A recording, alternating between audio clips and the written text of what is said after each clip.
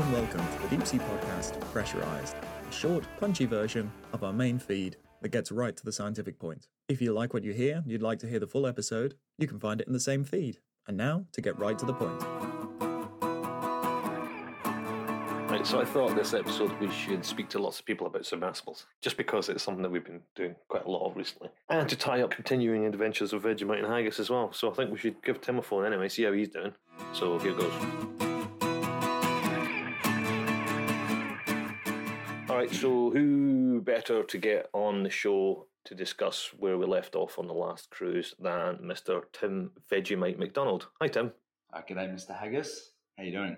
So last time we checked in with the podcast, we had just passed Indonesia on the way south, but mysteriously didn't mention why we were heading south. So the big reveal is we went to Australia. It's a wonderful place. So what did we do when we got to Australia, Tim? We did lots and lots of diving. Yeah, so we did 6 dives on North Australian Basin. They were kind of trials dives, test dives, a little bit of science and everything else. And then we went to the glorious, beautiful town of Dampier, which was, to be fair, something a little akin to the Mad Max movies. Picked up a science crew, not the full complement because of COVID and everything else. That we ended up with a reduced science party, and we headed out to the Wallaby Zenith fracture zone, which, I don't know about you, Tim, but I thought those were the coolest dives we'll probably ever do. I also thoroughly enjoyed them. It's extremely dynamic, much more than I thought it was going to be, and a lot more diversity in animals than I was expecting, especially after our last dives in the Philippine Trench, which was comparatively sparse, which is to be expected. It was another 4,000 metres deep. Yeah, the fracture zone was cool because the fracture zone was a real mixed bag of stuff. So the bottom of the fracture zone itself is very soft sediment. There was a whole bunch of different species living on there, and then the walls of the fracture zone were basically an unbelievably dense manganese polymetallic nodule field, which was one of the spookiest things I think we've ever done. Yes, I think it was the one time I've been in a sub where I've thought, I don't like it here, I want to go home. It was just unbelievably spooky. It's too spooky. I have no idea why. Yes, very eerie. And the eyes just couldn't understand what was going on. It was just all the grayscale, black manganese nodules and this white sediment. And they were just, the first place we came down on was just this most unbelievably dense, perfectly uniform field of perfectly round manganese nodules as far as you could see with the lights. And it was so disorientating. And you just, we got to some points during the dive, Alan and I, we just had to stop the sub and be like, my eyes just can't comprehend what is happening out there. We just need to stop for a minute. Yeah, it was insane. It's the grayscale of it all. Your eyes start to make the highlights and the lowlights shift. Suddenly it started to look like a billion dimples in the seafloor and stuff like that. It really plays with your eyes. But then that dive got even weirder as well, because we went up the manganese bit. We're having a look up there, and it all sort of dropped away about 4,000 metres or so. And we're like, okay, things got a bit more sort of rugged and weird. Looking at the window, and it kind of looked as if someone had tarmacked a highway down the side of the slope. It's like, what's that? I went over it, and it did look like it was basically a volcano, an old lava flow, just black asphalt road. So it's just like, oh well. So we sat on that for a bit and then went up the top of that and went up the side of a volcano. But again, the diversity changed again. So there's a whole bunch of species that live on the soft sediment, and then there's a whole bunch that live on the manganese. And when you got up to the top of the seamount, contrary to what everyone thinks about seamounts, the top was almost completely void of life. There was just loads of stock sponges, but that was about it, really. So the whole area was just really fascinating. And really tall, just like these vertical cliff faces almost, with these big 3 metre high pinky width stalks holding this big glass sponge on the end, pure white, just like ghost white against this black rock. It was, it's very bizarre. Yeah, so after the fracture zone, I thought one of the just as equally as interesting was we went over, what did we do, 6 dives on the fracture zone, I think, or something like that. Mm-hmm. And then we went to the Wallaby Cuvier Escarpment, which is not a place most people have probably heard of, but it's about 500 miles long and about 2,000 to 2,500 metres high, and it's in 2 steps. So there's about 1,000 metre near vertical wall, then there's a little terrace, and then there's another near vertical 1,000 metre wall on top of that. And what Tim and I did was, on one dive, went to the bottom, and then we basically hopped all the way up the bottom terrace. And then the next day we dove on the terrace and then hopped all the way up to the top. And it was a bit bizarre as well. Yeah, that second step. Do you remember was it hop number 3 on the second dive, I think it was the weirdest one?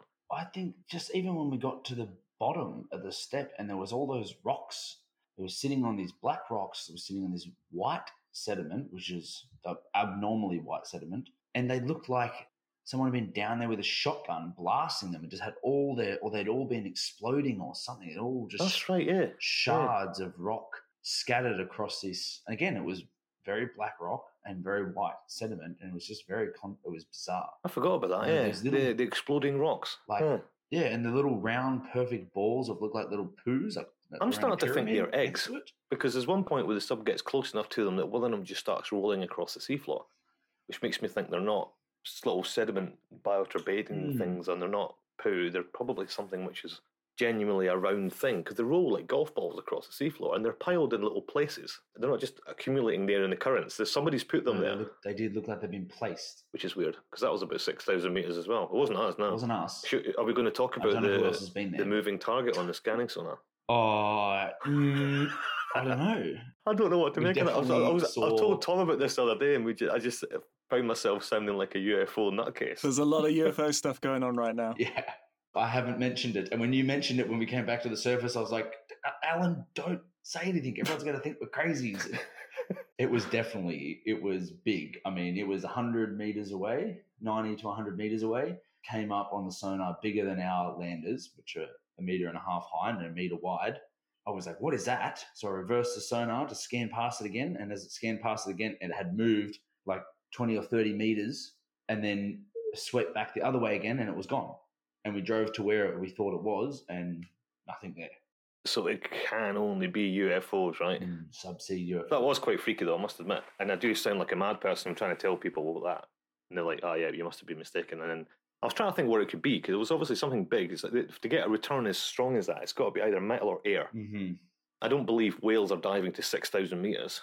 But then I don't know who else would have a vehicle at 6,000 metres, hundreds of miles away from anywhere, without any ships on the radar whatsoever. Yes. So it can only be aliens. What would you place the size at? Like a couple of meters, 3 meters? Yeah, maybe 3 meters. So you're in sort of glider territory. It could be, yeah. It would be bigger than a glider, though. It'd have to be. The diameter of it would have to be bigger than it was robust. Normal, the Garbia size, but maybe a 6,000 meter glider size, potentially, or a 6,000 meter ROV. But it sounds more maneuverable than a glider. So. What are the odds, though, even if one was it was very autonomously bobbing up and down, to be 100 metres off our bow on one random dive in the middle of the Indian Ocean? It would have to be very close to the bottom. Yeah. Anyway, we mustn't dwell too much on this, because we will get a reputation of being crazy people. But there was something odd on the scanning sonar, and unfortunately we're never going to know what it was. But it was enough to make a series of really spooky, weird dives in the middle of the Indian Ocean even weirder. What we did find, though, was another spooky place. Top of the terrace, I think it was the second or third hop. Up until that point, the slope was kind of like steep and gnarly, lots of interesting things on it, lots of sediment, lots of rockfall. And then one of them, we just sort of went up 200 metres, came across to the slope again, and it felt like we had just sort of slid sideways into the back of a Gothic cathedral. It was weird as. It was, very bizarre. We were using our altitude so we can measure how far off the seafloor we are. We were using that as a bit of an indication about how close we were to the wall, and then you would see it on the sonar. But we were still, nearly 80 metres off the seafloor coming in, and this massive return came in on the sonar. And when I was like, that's just doesn't seem right. And it was bizarre, and we came in close and turned, and we were just facing this 50 to 70 metre high sheer wall. You look down through the bottom viewport and it just disappeared into black. You couldn't see the bottom of it. And we just happened to be right near the top.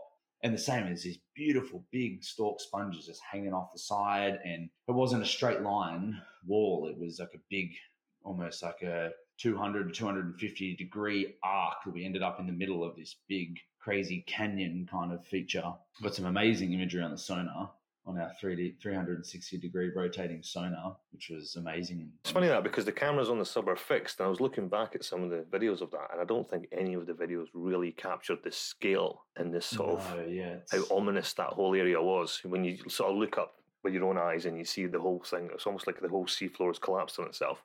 And then you're looking down through the other viewport, and as you say, it just disappears into the void. And you're just like, what on earth caused this? Yeah. I kind of felt like if you were flying a helicopter in the clouds, and then all of a sudden you came across Table Mountain. Just these crazy... In the dark. In the dark, yeah. Yeah, so I thought that whole, I mean, well, just to finish that off, we did a couple of dives on the escarpment, and then we made a run down to Perth, and what we were going to do is a dive in Perth Canyon, but the weather we got really beaten up between the escarpment and the canyon, to the point where our multi-beam station came off the wall, and our -80 started coming off the wall, and it got really beaten up. But by the time we got to the canyon, it was not too bad, but the weather was marginal, so we didn't do the last big dive. And that was us. That was our big 3-month extravaganza. Probably longer for you though, Tim. You've been on there for about a year now, right? Yeah, was a year and 5 days by the time I stepped off the ship. Wow. I had a lot of fun in between. I can't complain. So there we go. So that was what we've been doing the last 3 months, and that's why I've been away. And I think the last 3 months has actually been amazing. Our next guest today on our special submersible episode are two legends in the deep sea submersible field, and those are Mr. Patrick Lahey and Mr. Frank Lombardo. How are you doing, guys? Very well, thank you, Al. Pretty good, Alan. Cool. So starting with you, Patrick, you've had quite a interesting and colourful career in terms of the amount of time and the variety of ways in which you've spent underwater. Could you give us a quick history of your underwater career? Sure. My underwater career began when I went to commercial diving school. I was 19 years of age, and shortly thereafter, I began working for a commercial diving company in Santa Barbara, California. And early in my career, probably about 2 years into it, when I was about 21, I was asked if I'd be interested in operating a sub, learning how to operate a sub, which I eagerly and enthusiastically said yes to, and have really been working with human-occupied vehicles or submersibles ever since. I'm now 59, so I've been doing that for probably a lot longer than I should have been doing it, 38 years or whatever. But I love it. I'm passionate about these underwater vehicles and the places they can take you, and I feel quite privileged to have had a career spanning nearly 4 decades doing it. Nice. And Frank, how did you get into subs in the first place? I've never actually asked you this. Well, I also started as a commercial diver very young. I didn't go to a school. I was trained on the job by a company in Fort Lauderdale that was accredited to train divers. And from there, I actually went to school for marine electronics, basically a technician course. And after that, worked with marine electronics on ships and also did quite a bit with Harbor Branch Oceanographic, at which time I was able to start working for them on their sub crew and worked with the Johnson Sea Link submersibles and the Clelia boat for 16 years. And after that, worked offshore in the ROV industry. And then nicely now I'm back in manned submersibles again. But yeah, again, it's been around a 30-year kind of thing for me too. So the other thing, we've just been discussing manned submersibles and new use in science and everything else. But the one thing I was surprised at when I started working with you guys was the fact that there's probably a lot more submersibles in the field which are not scientific at all. I didn't appreciate how big the sort of private sector, the commercial luxury market is for submersibles. So roughly speaking, how many do you think there are out there? Well, that's a good question. I can say that there are about 19 Tritons out there, but there are many others because we have competitors. But yeah, so I would say there must be, 40, 50, maybe 60 human-occupied vehicles that have been built for recreation. But it's not quite as simple as that, because although they've been built for recreation, many of our clients actually use their subs for a lot more than just, going down and having a jolly. Many of them are using them for legitimate scientific research projects, for filming projects. And the things that are being done in some ways remind me a little bit of what happened in the 60s when there was a lot of private funding for marine science research. I mean, let's face it, Al, you probably better than most people know that the government budgets for marine science research shrink every year. But private funding is critical to the future of marine science research. And certainly our clients are a great example of that. We've got a number of clients who are very prominent in marine science research and are doing some really fantastically exciting stuff with their subs. And we're delighted to be part of that, and even happier to see that human-occupied vehicles are once again an important tool in the toolbox. Do you think there's going to become more? Do you think manned submersibles are on the up? I do. I absolutely believe that human-occupied vehicles, submersibles, are becoming an increasingly important tool. It doesn't mean that ROVs aren't another essential tool, and AUVs and many other things, landers and so on. But as you know from your experience in diving in a human-occupied vehicle, your ability to take information in real time and to see things happening and make decisions based on that is really an incredibly effective tool for collecting information, collecting samples. So to me, they are going to continue to increase in numbers, whether it's for the purpose of recreation, so somebody that has a private yacht that wants to go and see what's underwater, or that somebody decides to do something more, which, as I mentioned, many of our customers have done. They may have started out with the intention of using the subs recreationally, but they quickly realize that the submersibles are quite versatile and they can be equipped to do a wide range of tasks underwater. And that's where the fun begins. Yeah. So speaking of fun, Frank, all those years in the Johnson Sea Link, is there any particular dive that sticks in your mind as being one of the best you've ever done? There are quite a few, but one of the coolest things I can remember was a dive with Dr. Edie Witter. We were supposed to be doing bioluminescence study, but we were in the Bahamas and came across a big female 6-gill shark ready to give her pups. And Wow. I was able to put the sub right on her tail as she was swimming, and we filmed her giving birth. Wow. Which apparently at that time Good answer. was the first time that had been done. It's probably the only time it's been done, right? As far as I know, I've never heard any others having done it. Wow. It was amazing. It was something very, very cool that I was really privileged to see. Wow, that's incredible. What about you, Patrick? What's the one that stands out for you? I think it would be difficult to distill it down to a single dive.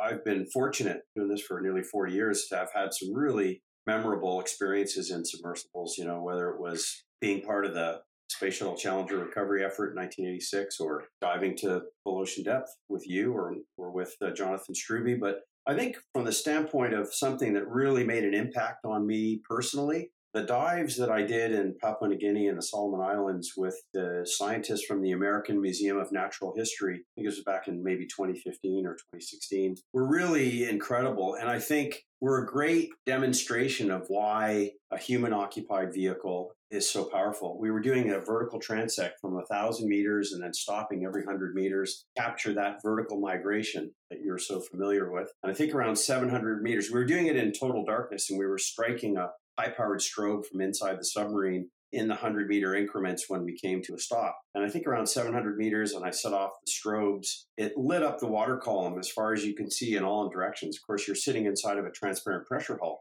And the two scientists that were in there with me, I think it was Dr. Vince Pierbone and David Gruber, both of whom were with the American Museum of Natural History at the time, were just completely awestruck by the sight. And I remember saying to them both, I said, so can you imagine what kind of an imaging system could ever capture what it's like for you to sit here now in this sub and look out and see what you're seeing? And both of them agreed that it would be an impossible thing to achieve. I mean, even with the most advanced imaging systems in the world, there's no way that you could have duplicated what it was like to sit in that chair and see this incredible spectacle of the entire water column lit up. And then one of the coolest things was I grabbed a flashlight and I flashed the flashlight a couple of times. And off in the distance, an animal, flashed back the same number of flashes.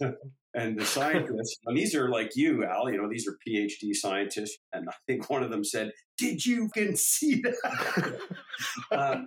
And it's that type of profound impact that really underscores the importance of the submersible, because that's something that you take away that will absolutely change your perception of the ocean forever. And that's where human-occupied vehicles really stand out. It's funny, I was saying much the same to Tim about one of the last dives we did on that last job, about halfway up the escarpment and we went to this place, and it was just three-dimensionally just really bizarre and really spooky and really quite striking. And going back and looking at the videos, none of it does it justice. You don't even get a sense of scale or the feeling or just this sort of magnitude of where you were sat. And yeah, it comes back to that thing. You just can't record that. You can't. And so whenever anybody asks me, because you often encounter people that say, oh, well, you don't really need human occupied vehicles. They're dangerous. There's no point in putting human beings at risk. And I say, okay, well, then let me ask you a question. Imagine, your wife is going to give birth to your child. And, you can be in the room physically present. The baby is born and they hand her or him to you. Or you could just hire like a videographer to record it for you. And you can watch it later on the TV. What do you think would leave a more lasting impact? Exactly. I think that is exactly what we're talking about. That is the essence of the human presence on the site with our senses, able to drink in that information in ways that no imaging system, no sensory system could do. So what's next for deep subs then? In Triton, you've got the Deep View, which is a kind of shallow water fun bus. And there's a casino one, right? It's got a poker table in it. And there's the scientific ones. There's the Titanic concept design and stuff like that. I mean, is it just about expanding the diversity of vehicles to fit whatever market it may be? Or is there something within the whole industry that really needs to be addressed to open it out? Or, where is the future of manned subs? We've sort of driven a wedge into a room and we're kind of opening it. And what we're discovering is that there's a whole range of people with interests that are different, as you might expect. So, at the end of the day, Triton Submarines is a design and engineering firm. We often are challenged by our clients and their requests. So often a customer will come to us, as they did, for example, with the Triton 3300-6. Customer loved the Triton 3300-3, of which we're building our 10th one now. Liked it so much, but said, could you build one that would carry 6 people? Well, it's an easy thing to ask, but it's not such an easy thing to deliver. We had to go back to the drawing board and discover if we could build a sphere as big and as thick as would be necessary to carry that many people to that sort of depth. And we were pleased to see that with the advances that have been made in materials technology, we could actually deliver on that request. Similarly with Project RevOcean, another really incredibly exciting program where they want to have a sub that could dive to 7,500 feet, 2,300 meters, that could carry 3 people. Again, an unprecedented achievement. We've just completed the sphere for that sub, which is going to be 320 millimeters thick. Talking about a sphere that's almost 13 inches in thickness, for those of you who still use the biblical units of measure. And it's just an incredible thing to see how far we've taken it. But what we love to do at Triton is push the envelope. And often those opportunities are created by our clients and their desire to do something specific. For example, Victor came to us and he wanted to dive a submarine to the deepest point in each of the 5 oceans. And when he approached us, it wasn't really a very fully formed idea, but it challenged us to come up with a concept design, which we presented to him after a year. And then, to our surprise and delight, he signed a manufacturing contract, which took us 2 years to complete. And the rest, as they say, is history. But those opportunities, which are afforded to us by our clients, and allow us to innovate and create these type of new submersibles is what I enjoy most. I think I can say everybody here enjoys that challenge the most. And I do see that we're going to continue to push the envelope. So what's the future? Well, I personally would like to build a sub that could carry 2 or 3 people to full ocean depth that had a transparent pressure boundary. Imagine you as a scientist, how much more impactful, how much more information you could drink in if you were sitting inside of a transparent pressure boundary. The challenge is that, we can't do it with acrylic, which is the material that we will be using in our subs all the way to 4,000 meters. So if we want to go to 6,000 meters and beyond, maybe even to 11,000 meters, we'd be looking at using glass as the pressure boundary material, which I know that many people may not think is an appropriate or a suitable material, but actually it's really exciting. Possibility of building a sub like that, I think it would be one of the most important subsea technology developments of the age. That's interesting because we spoke to James Cameron a few episodes ago, and at the end we asked him, is there anything you would want? What's the next thing in deep sea exploration? And what he said was a full ocean depth glass sphere, like exactly what you just described. Yeah. That was his wish list. Well, actually, it is James who, it was back in 2011 when we first presented our concept for glass pressure hull design. This was before he built or completed and dived the Deep Sea Challenger. And I think, like everybody, certainly somebody like Jim, who is, a kindred spirit, he's somebody who loves the ocean and is really interested in the things that are happening in it. He recognizes, as anybody does, how much more, you could do and accomplish and see with a transparent pressure hull. And in fact, yes, he's expressed interest in being a customer. And in fact, our hope is that we can build him a pair of 6,000 meter rated glass pressure hull equipped subs that can dive to 6,000 meters. He's the perfect person to use a craft like that to its maximum potential. Cool. Well, guys, thanks very much for that. It's been wonderful to finally have you on board because we're on episode 13 now. So it was about time you guys were on. Excellent. All right, guys. Well, have a great rest of the day and an excellent weekend. Thanks, Al. Cheers, Frank. Of course, as ever, we're going to hear from the legendary Don Walsh. But how on earth is Don's entire submersible career going to fit in 5 minutes?